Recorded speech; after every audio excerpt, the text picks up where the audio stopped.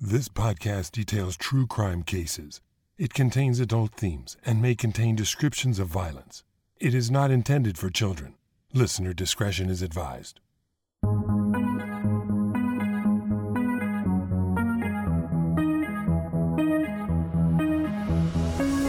Thank you for joining me for today's episode of Once Upon a Crime. I'm beginning a new series for the month of July that I've titled Final Curtain Call. In each episode this month, a film or theater actor is connected with a sensational crime. First up, in 1973, a horror film titled The Exorcist was released in theaters. Moviegoers around the world were shocked and fascinated by the graphic depiction of a little girl possessed by a demon. The film's director, William Friedkin, spared no expense to create realistic depictions of satanic possession, exorcisms, and graphic violence. But behind the scenes, one of the film's extras would confess to a real-life murder and be suspected of several more. This is the first chapter in the series, Final Curtain Call, Paul Bateson and The Exorcist.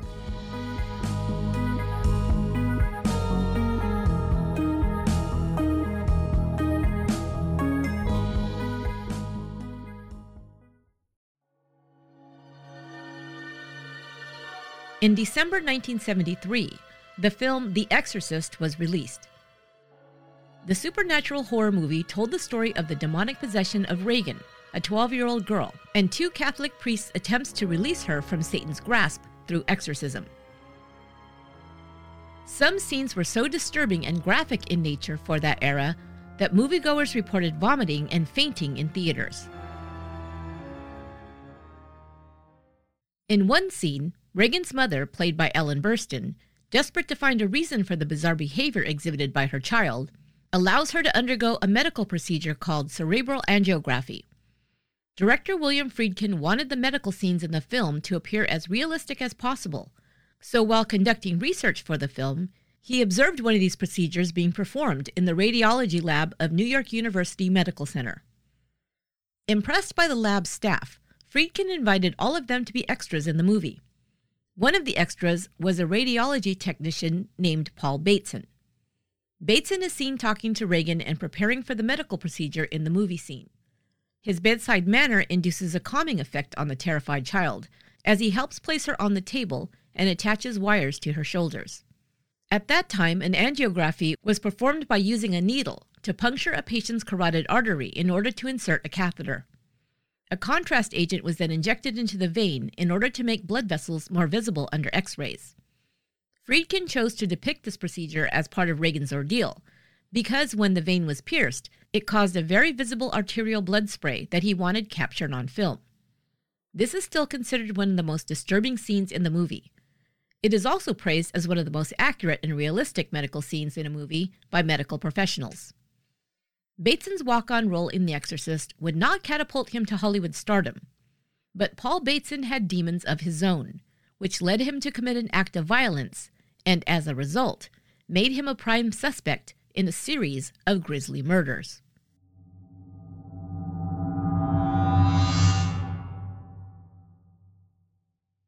Paul Bateson was born in Pennsylvania in 1940.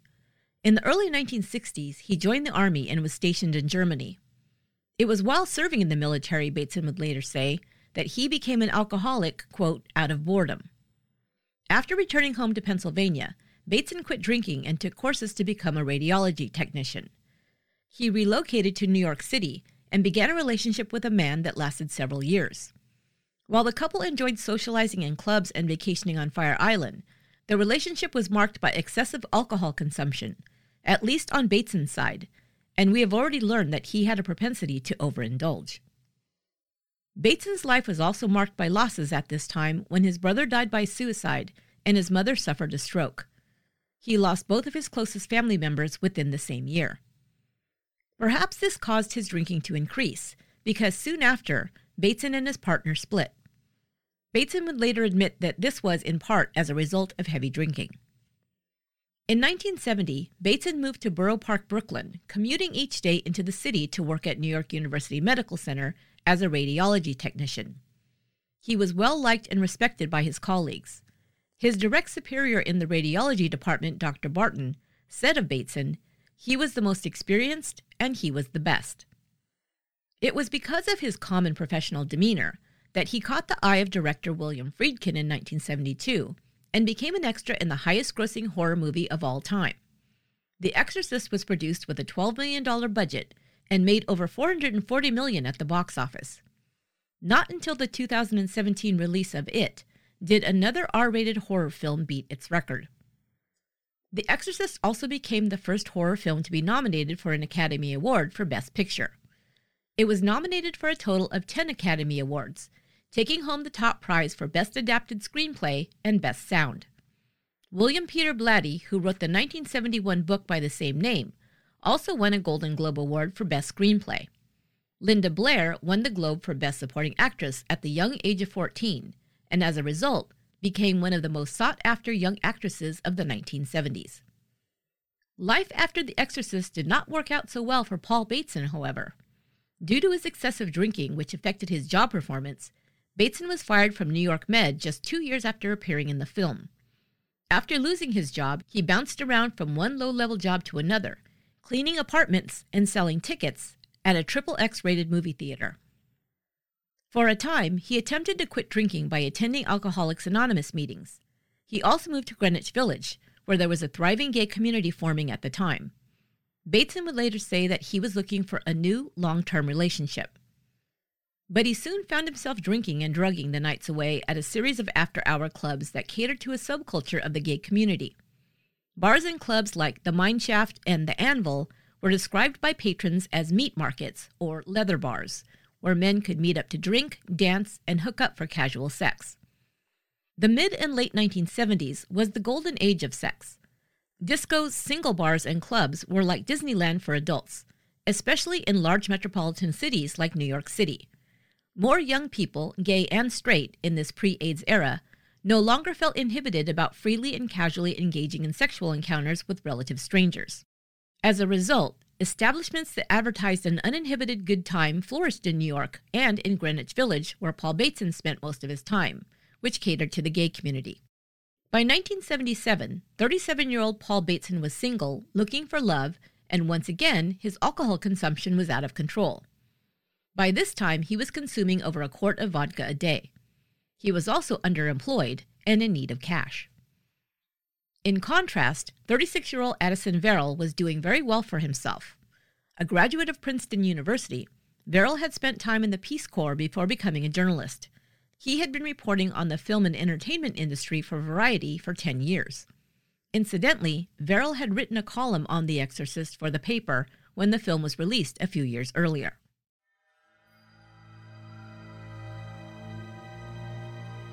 On the morning of September 14, 1977, Addison Verrill was found dead in his apartment located at 2 Horatio Street. He had been beaten and stabbed to death. Police found no sign of forced entry and noted that it appeared he'd had company at his apartment that night. Several empty beer cans and half-filled cocktail glasses were found at the scene. Although the apartment appeared to have been ransacked, nothing of value was taken. The investigation turned up witnesses who said they'd seen Verrill the evening prior at Badlands, a gay bar on Christopher Street. It was reported he left with another man, but the description of the stranger was too vague to be useful. The investigation into Verrill's murder ended practically before it began. At least one man took great offense at what appeared to be the brush-off of a gay man's murder by both the police and the media. Arthur Bell, a columnist for the Village Voice, was also a gay rights activist and founding member of the Gay Activist Alliance in New York City. He began his career with the Village Voice, writing about the Stonewall Rebellion of 1969. Sometimes referred to as the Stonewall Riots, these were a series of clashes between police and the gay community that began as a response to ongoing police raids of gay clubs in Greenwich Village. On the morning of June 28, 1969, patrons of the Stonewall Inn at 53 Christopher Street fought back against police when the raid turned violent. More protests erupted over the next few days. The Stonewall Rebellion is referred to as a watershed moment in the fight for LGBTQ rights in the United States. On the first anniversary of Stonewall, the first gay pride marches took place in Chicago, Los Angeles, New York, and San Francisco, an annual event that celebrates and marks the beginning of the fight for gay rights to this day. Arthur Bell was a fierce advocate for gay rights and wrote about the lack of adequate response to investigating Addison Verrill's murder, and that of at least half a dozen other gay men in the 2 years prior. Between 1975 and 1977, 6 bodies were found washed up on the shores of the Hudson River. The bodies had been dismembered, placed into garbage bags, and thrown into the river. Although they had not been identified, some clothing found with them and tattoos on body parts provided clues that the victims were homosexual men. Clothing articles were traced back to Greenwich Village shops that served the leather subculture. Tattoos also hinted at the men being members of the gay community. And yet none of these victims had been positively identified, and the police had no suspects.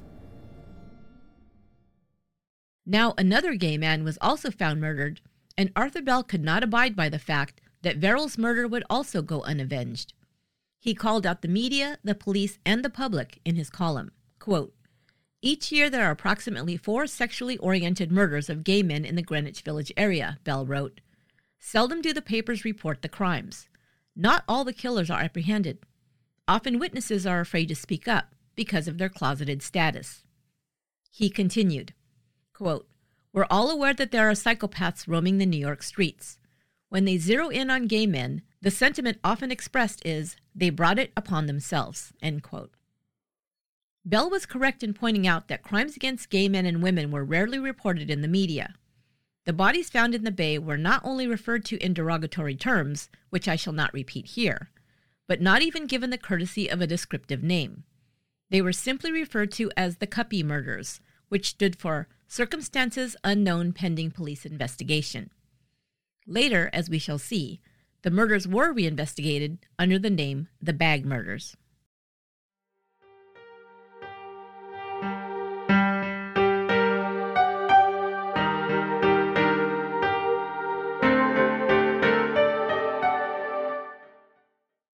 A week after Addison Verrill was found murdered, and just a couple of days after Arthur Bell's article was printed in the Village Voice, Bell received a phone call. The man at the other end of the line told Bell he liked his story but said, quote, "I'm not a psychopath." The man confessed to Bell that he had murdered Verrill. He said that they had met for the first time the evening before Verrill was killed at Badlands, a popular gay bar on Christopher Street. They had struck up a conversation, and Verrill offered to buy him a beer. He'd accepted. They had continued drinking and ended up at the club Mineshaft. Drugs were shared, the caller claimed, and the 2 men ended up at Verrill's apartment on Horatio Street. Early in the morning, they'd had sex. The caller said it was after sleeping together that Verrill expressed having no interest in an ongoing relationship. The caller said it was at that moment that he, quote, "just snapped." He told Bell that he was angry because Verrill's interest, quote, "hadn't been reciprocal. It wasn't just the sex that wasn't reciprocal, it was the soul too," he explained. "I wanted a lasting thing, something that would go beyond sex into friendship, a lover, or marriage. It was the rejection that triggered things. Something flared up in my head. I decided to do something I'd never done before," end quote.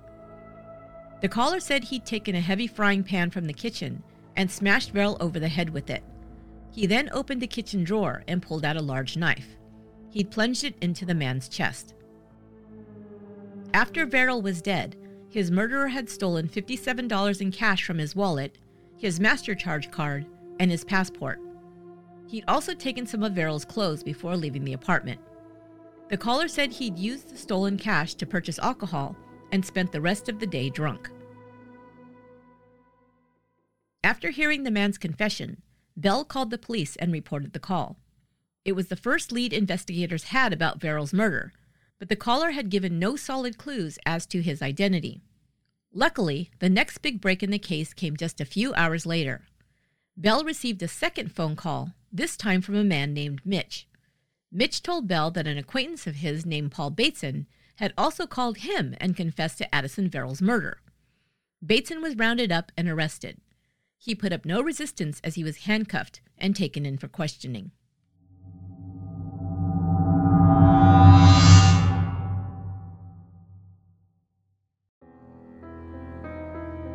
Paul Bateson once had a happy relationship, a good job, and a promising future.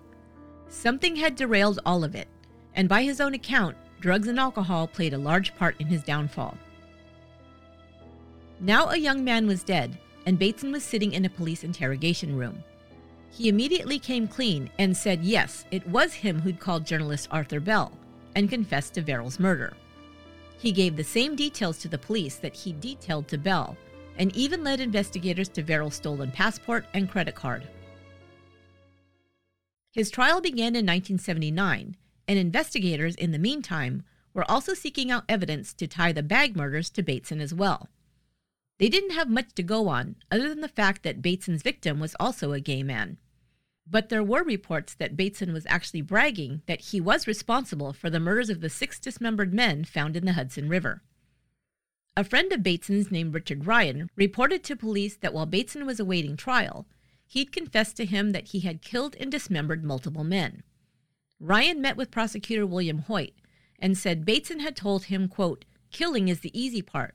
Getting rid of the bodies is the hard part." He'd explained to him that he'd had to cut up the bodies, place the remains in plastic garbage bags, and dispose of them. Exorcist director William Friedkin had also visited Bateson while he was in jail. Friedkin reported that the former movie extra said he was thinking about confessing to all 6 murders in exchange for a reduced sentence. According to Friedkin, Bateson told him, quote, "I remember killing this one guy. I cut him up and put his body parts in a plastic bag and threw it in the East River," end quote. Years later, Friedkin said in an interview that it was his belief Bateson was suspected of being the serial killer because at the bottom of the bags where the dismembered body parts were found, quote, "in very small print that you can't even read, it said, 'Property of NYU Medical Center Neuropsychiatric Center,' end quote. According to Friedkin, Bateson told him he only remembered killing the one man and dumping his body in the river, quote, "but they want me to confess to another 5 or 6, end quote. This conversation that Friedkin swears he had with Paul Bateson may be misremembered or a figment of his imagination. I could find no reports to corroborate that the bags found in the river had any such markings or identification. But Friedkin used this exchange with the accused murderer to get inspiration for another movie that he produced soon after. Titled Cruising, it starred Al Pacino as an NYPD officer who goes undercover to solve a series of murders of gay men who frequented bars in the West Village. The film was roundly panned and even protested by members of the gay community. Columnist Arthur Bell wrote a scathing review of the film, stating that the depiction of gays in Cruising was filled with negative stereotypes, and the plot line more than suggested that, quote, "murder is the result of having gay sex," end quote.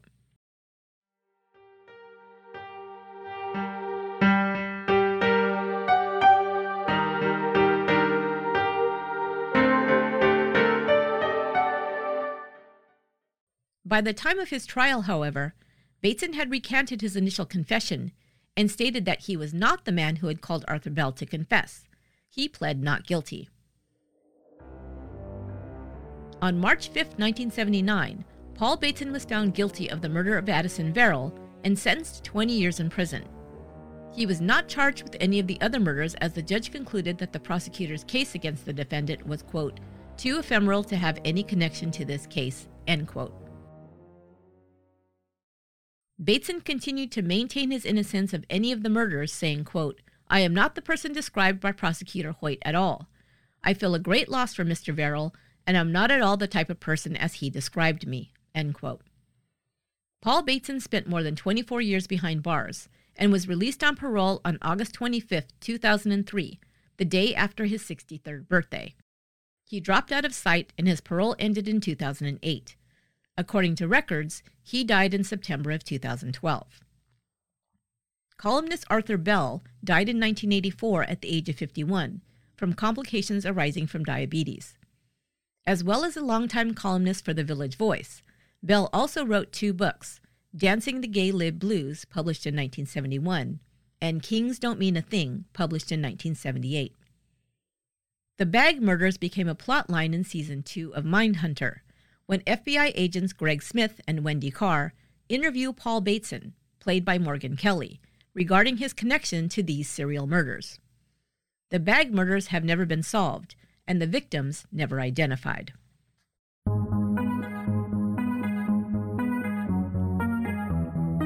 That will do it for this episode of Once Upon a Crime.